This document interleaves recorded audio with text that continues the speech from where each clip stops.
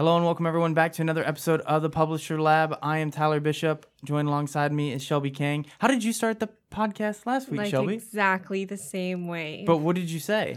I did the same intro, like the typical welcome to another episode. And then I introduced in Suthi because she was your replacement last week. Yeah, so how'd she do?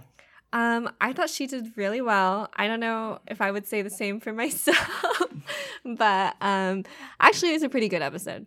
Awesome. Well, I actually haven't had a chance to listen to it yet. I saw it pop up in my podcast. I get all the notifications for new shows, and this was a busy week, so I haven't got a chance to it yet, but I'm looking forward to it. Definitely. The first topic I wanted to start with this week is Google related, so it's about snippets. Google's Danny Sullivan has confirmed that web pages in the featured snippet position will no longer be repeated in a regular page one listing of organic listings. So the change will affect 100% of all search listings worldwide. So in the past, it was pretty common to see web pages in the featured snippet twice on the first page of results, but moving forward, that's not going to be the case. So now featured snippets counts as the one of the 10 web page listings shown on the first page. So what does this mean for publishers? Do they need to focus more on SEO and creating or augmenting content with snippets in mind, or is this something that doesn't affect them? I mean, it's going to affect everyone, right? So for a long time, you kind of got the double dip because if you got the rich snippet, you were usually on the first page. And I say usually because it was always, but now there are reports that there are things from page 2 results showing up as rich data. So getting things that were previously on page 2 showing up as that kind of position 0 in the knowledge graph, whether it's a video or an image pack or whatever it is. There's a lot of different variations. It used to be you could have that, and then if you were still ranked number 4, you would still show up as that 4th organic result. Now that's gone. I would imagine if you're a publisher, you could look at your CTR data and Search Console and see how much that's impacted you. But there'll be studies that come out on this. But, I mean, if you're a publisher, there's no way that it doesn't affect your traffic in some way. How will it affect overall SEO? I don't know that Google can probably even answer that question. Yeah, I think it was Moz or people from Moz who were saying that if you're in the featured snippet, then your search result will be on the top of page 2. But then I think Danny Sullivan went back and said, well, that's actually not guaranteed. Yeah. You know, you might not end up at the top of page 2 or at page 2 at all or on page 2 at all. So still a lot to kind of be sorted out. Yeah, so I mean, you can kind of take Google at their word here on everything that they say, which is like maybe, kind of, we'll see. And that's sort of how they've answered every question here recently. I will say this, it can be a really frustrating thing to see the goalposts move if you're a publisher. I feel like every time there's a core algorithm update, there are always publishers that are really excited because their sites are doing better. But then, I'll spend time and hear from publishers that have been negatively impacted. But one of the things that we've been able to find, and I think this is a really important thing for all publishers to do, is when you see your traffic drop, look at your landing pages and see which pages have been affected the most and figure out what queries those are for. That's data available in Search Console. If you're not sure, you can usually kind of guess based on the page what types of things people are searching for, and then type that in and then look to see what types of results are above you, and then look at those pages physically. Looking at a few publishers that were negatively impacted, a lot of them, I just saw one where the recommended content on their page, the hyperlinks to like other pages on their site in the sidebar, that's where all their H2s were. And they had no H2s in their content. They had no images on the page, no image alt tags, no heading. It was just all body paragraph, no video. And they'd lost traffic. And to me, it was almost more amazing that they'd been able to stay at the top of rankings for a lot of really high volume keywords for so long with content that had such what I would say is poor on-page SEO, just kind of some basic stuff. Right, definitely. Imagine what would happen once they kind of transform that. I know, and that's what I told him. I said, if this site was, if you would be willing to sell me this site, I would buy it in a heartbeat because I think that I could get it, up and clicking pretty fast. But I gave them some recommendations and things like that I thought that they should do. And I think all publishers could probably take a really close look at their site if they've lost traffic or something like that recently. Definitely. My next topic is also Google search related. So Google has recently redesigned its desktop search experience to feature fave icons. I hope I'm saying that right. Or preferred icons. Favicons? Favicons? Is that what you... Oh, weird. I've actually never really heard of them. But for those who don't know, it's pretty much just like a tiny little icon of a brand's logo next to each URL. So for ads, they'll see a bolded black ad label next to the URL. And that looks pretty similar to the favicons. Is that how you say it? I don't know. So this redesign first appeared in May on Google search for mobile devices. And at the time, Google said that the move was prompted by a desire to help users better understand where information is coming from and what pages have what they're looking for. So according to Google, bringing that same design to desktops is just kind of their method of creating consistency across all devices.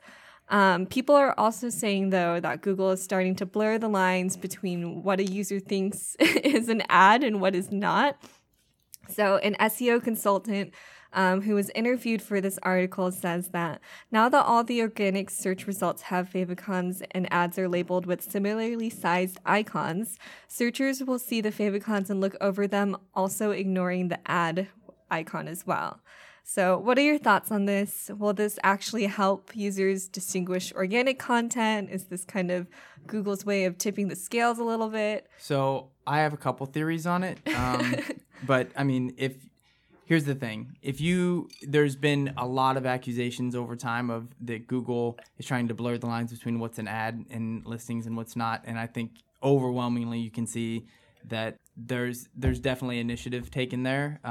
It doesn't really matter what if you think that or not, because there's nothing anybody can do about it anyways. But they've tested this favicon thing for a long time. And this has been something that I've seen them roll out and test a lot, like probably going back almost 2 years. And so they have the data on whether or not this impacts things or not. So they know that, and they've rolled that out now. So if it was something that, my guess is it has some kind of dramatic impact. So why not roll it out when you tested it the first time or the second time or over the years? Maybe it's consistency. Maybe there's something they just got right this time. But personally, I there's not many things that I complain about when software companies or anybody changes stuff. Most people hate change. I'm more of the mind of like, don't hate it immediately. Use it, see what you think. The search results to me look far more complex. A long time ago, I think it was Sergey, him and Larry Page and Sergey were the founders of Google. And Sergey reinserted himself because he thought that the Google search screen had gotten too overloaded and bloated and complicated. And when he reinserted himself as CTO, I think it was CTO, he came back and basically simplified everything. And seeing that, my first thought was, I wonder if he's sitting at home now collecting his billions and just going, what have they done? Because to me, it seemed it very easily can lead to that kind of like blindness among, like, I'm not paying attention to any of it. In fact, I'll look at some of my sites and I know what my icon is, and I'll scroll through search results and I'll miss it looking for it's easier to miss for whatever reason because it's like, I don't know, distracting almost. Right, yeah. It's interesting. I actually kind of like them. I'm not going to lie. I think they're... I don't know. If I see like an icon or an image versus like text, to me that kind of says that it's different. But I guess, we'll never know, really. So you're Google's shining example of why they've made this change. All right. So the next topic is a little different than our normal topics, but it's about Spotify. And I just feel like Spotify is always coming up with cool and new ideas of engaging their users. And the latest example is custom playlists for pets based on their personality. So they surveyed 5,000 music streaming pet owners in 5 different countries, and they found that 71% of those surveyed play music for their pets. So 81% surveyed also said that they believe their pets enjoy listening to music. So the custom playlists are created through a short survey that users take. So first you select your type of pet. So you could choose a dog, a cat, a hamster, a bird, or an iguana. I guess people are playing music for their iguanas. And then you select traits about your pet's personality. So if your pet is relaxed versus energetic or shy versus friendly. And this helps dictate the vibe of the playlist. And the users also input the name of their pet and a picture, which Spotify uses to create a custom album cover for your pet's new playlist. And this album cover actually doubles as an image for users to share on social media. So that's not all. There's more. They also created an infographic that with all the information they collected from that initial survey. So some fun findings from that infographic are 55% of people think that their pets like the same music as them. I think that's maybe just projecting on your pet. The genre that pets seem to prefer are classical and soft rock. And nearly 20% of pet owners named their pets after a music artist or a group. So I just wanted to share this because I thought it was a clever and resourceful way to, create lots of content with one project pretty much, or just really tap into that audience. Yeah, it's funny because I think everything you just mentioned there, infographics, playlist for pets, all those things, it is the most first world millennial description of a product or content that I can imagine. We are doing this entire show now in video as well, so people can watch on YouTube. And the gentleman, Suni, who sets up all of our cameras, I noticed when you said Spotify playlist for pets, he was kind of shaking his head because I know Suni's girlfriend, and she definitely is the type of person that is playing playlists for pets. And I would imagine that it is probably, we've talked before about like things like ASMR videos and things like that, where it's like, there's a type of content that you didn't know people wanted until you tap into it, and then you realize like, oh my gosh, like there's this giant subsection of people that are using this information for something I was unaware of. And I think it does speak to something like to your point about publishers in one project being able to like get a lot of really great content that connects to an audience. You can probably look at whatever your topic is and just think creatively, like whatever you find really interesting about that or like quirky, there's a really good chance other people do too, especially if your site is fairly popular or you're, whatever kind of publisher you are, whatever your content is, there's probably unique things that are weird that you could probably tap into. Maybe you waste some time, but maybe you tap into the next Spotify for pets. Yeah. Yeah, I thought that idea was so out of the box. Yeah, at the same time, in general, most pet owners are crazy about their pets. So it's kind of just one of those things that is a little bit weird or, like you said, quirky, but at the same time, just super effective. And also just relatable. I think people find it like there's a lot of different types of content, but one type of content people like is the sort of like junk food type of content. Like sometimes when I watch like I would say television, but when I watch video, I guess sometimes I want to watch like a documentary, and then sometimes I just want to watch like Shark Tank or something like that. Just something that's just kind of like barely have to pay attention. Is that your reality TV show guilty pleasure? I mean, that might be the only reality show that I watch. I don't get a chance to watch a lot of video, but yeah, that would be something that I would like put on when I'm just like, I don't want to think, and I think that a lot of people are probably that way, where it's like sometimes you're in the mood for something, more intellectually stimulating, and sometimes you just need to zone out. And I think if you're a publisher, even if you have content that's maybe in one category more than another, I don't think you have to like box yourself in there. Definitely. I think the last thing I'll kind of say about this topic is that I just loved how interactive the whole thing was just on the user side of it. You feel like you get your own little playlist, which you do. I know it's all just kind of an algorithm and you just answer questions. But the fact that like the picture of your dog is going to be on the album cover. And I mean, think about, you're describing this as like a positive experience, and think about how much data Spotify collected from something like that. And I think data collection on users gets a really bad rap right now, but there is a way to do it in which the users are consenting by nature because they want a better experience. And I think that's the even exchange, wherever you're saying, here's my data, like entertain me or give me information, as opposed to, like you're tracking me in the background, Google, and now you're going to like sell me toothpaste because I went to the dentist today and it was in my Google Calendar. All right. The last topic I have on deck is from the YouTube creator playlist, and it's just some tips about capturing the audience's attention and kind of keeping them watching. So the general concept of capturing an audience's attention up front is pretty well known, but here are a couple tips that you can use. So the first one is to tease the rest of the video so the audience is intrigued about what they're going to watch. Another one is to make it clear what your video is about early on so viewers aren't confused what they're watching. And the last one is to share your branding towards the end of the video, and also to make it compelling by either making it entertaining or making it unique to each video. So just a few tips for kind of making that first 15 seconds eye-catching. By the end of this podcast, only one of us will walk out of this room alive. You can use that. We could cut that in, and we could make that the beginning of a video or something that definitely capture their attention, right? That would capture. Thought about that one the other day. Like any type of show or movie or anything that's like by the end of this, like XYZ will happen. I'm like, oh, I'm in. I'm in hard. But so that's actually really old. I think I sent that one to you because I found it interesting. That one was written in 2011. I don't know if you noticed that or not. I didn't. It was 2011 that article was written by YouTube. And to this day, it's referenced across the web. And it's still something that they teach at their YouTube creator events that they bring people to. And so to me, that when you think about things that are core to an algorithm, that is something that YouTube forever has decided that is a core principle of what we're trying to provide in terms of experience, which is content creators that are really great at creating stickiness, I would say. So like, how many YouTube videos do you probably bounce off of within the first like 20 seconds, or you get a long ad, you bounce off?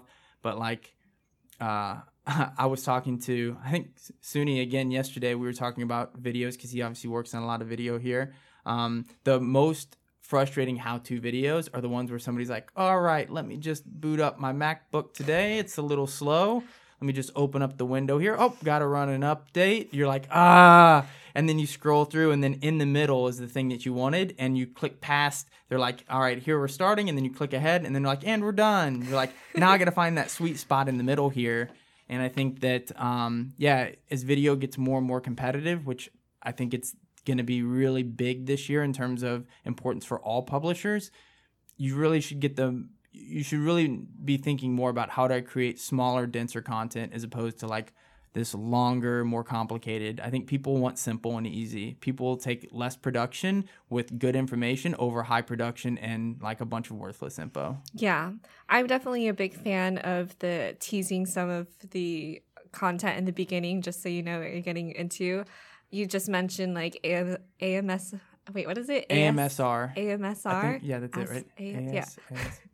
This whole episode's going to be us trying to pronounce. I just call it ASMR. But I've been watching more and more of those videos. I'm falling like into Are you them. one of the people? I'm one of the people. I used to just watch it on Instagram, but do you feel like if you listen to them, like as you try to go to sleep, you would go to sleep faster? I was up until 1 a.m. watching ASMR videos last night. You might be a psychopath. I think so. But I was actually watching them on YouTube versus Instagram, and Instagram is of course just like 1 minute clips, but you like went deep. I went deep. You were like, I want to watch long form ASMR 20-minute videos. But all of them had a little teaser in the beginning of all their videos. So my wife is on the opposite spectrum. She can't listen to it. It's like it makes her cringe. So she there's a number of people out there in the same way that people like get really into ASMR. There are people out there that can't stand the sound of like guttural noises. So if she hears the sound of like someone chewing or something like that, she just like she shells up. So it's really interesting because it goes to what we were talking about earlier. People like kind of there's these weird pockets of different things. Like I think we mentioned it before in the show, but it's like who would have ever thought something as gross as like pimple popping videos and stuff like that would ever be popular? Yeah, and it's like. There are people living in the Hollywood Hills that have made fortunes off of pimple popping videos. I mean, that's a thing. It's hit like network television now. I've seen like commercials for. That'll be like a show on Fox in a year at 7 p.m. during prime time. It's just like pimple popping, like all new, just right after the Super Bowl. Well, on that note, that's all the topics that we have for today's. There anything else you want to add? I don't think so. I think that's it. Hopefully we don't get taken down because they use the word Super Bowl. I think it's trademarked. Oh, is it? I think we can talk about it. We I can don't know. talk about it. I don't think anyone else I think is it's public domain. I'm going to pretend like I know how that works. Yeah, I think that's it. Anything from you? We did recently do a survey about publisher priorities. Maybe we can tease some of the findings in our next episode, but we will be having some content come out on that. Yeah, it should be really exciting to look at. Yeah, I think we kind of teased some of the things earlier today, video obviously being one of them, but I think there are a lot of challenges and things that publishers are interested in this year, and maybe we can uncover some of those in the next podcast. And speaking of, I think we teased earlier, video, keep bringing it up, but yeah, this podcast, for example, we're now recording on video. You can watch it on YouTube, and we also have clips on our Instagram channel. The Instagram is Ezoic Platform, but fortunate for us, if you do want to ask us questions now, it's a lot easier. You can go to publisherlabpodcast.com. That's publisherlabpodcast.com. You can sign up for our newsletter that we often reference. You can listen to past episodes, download them, see pictures of Shelby. So if you're like, what does Shelby look like? You can see them.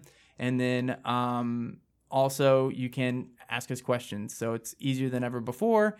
And we'd love to have more questions, I think, on the show. So that's it. That's all. All right. Thanks for joining us on another episode of The Publisher Lab.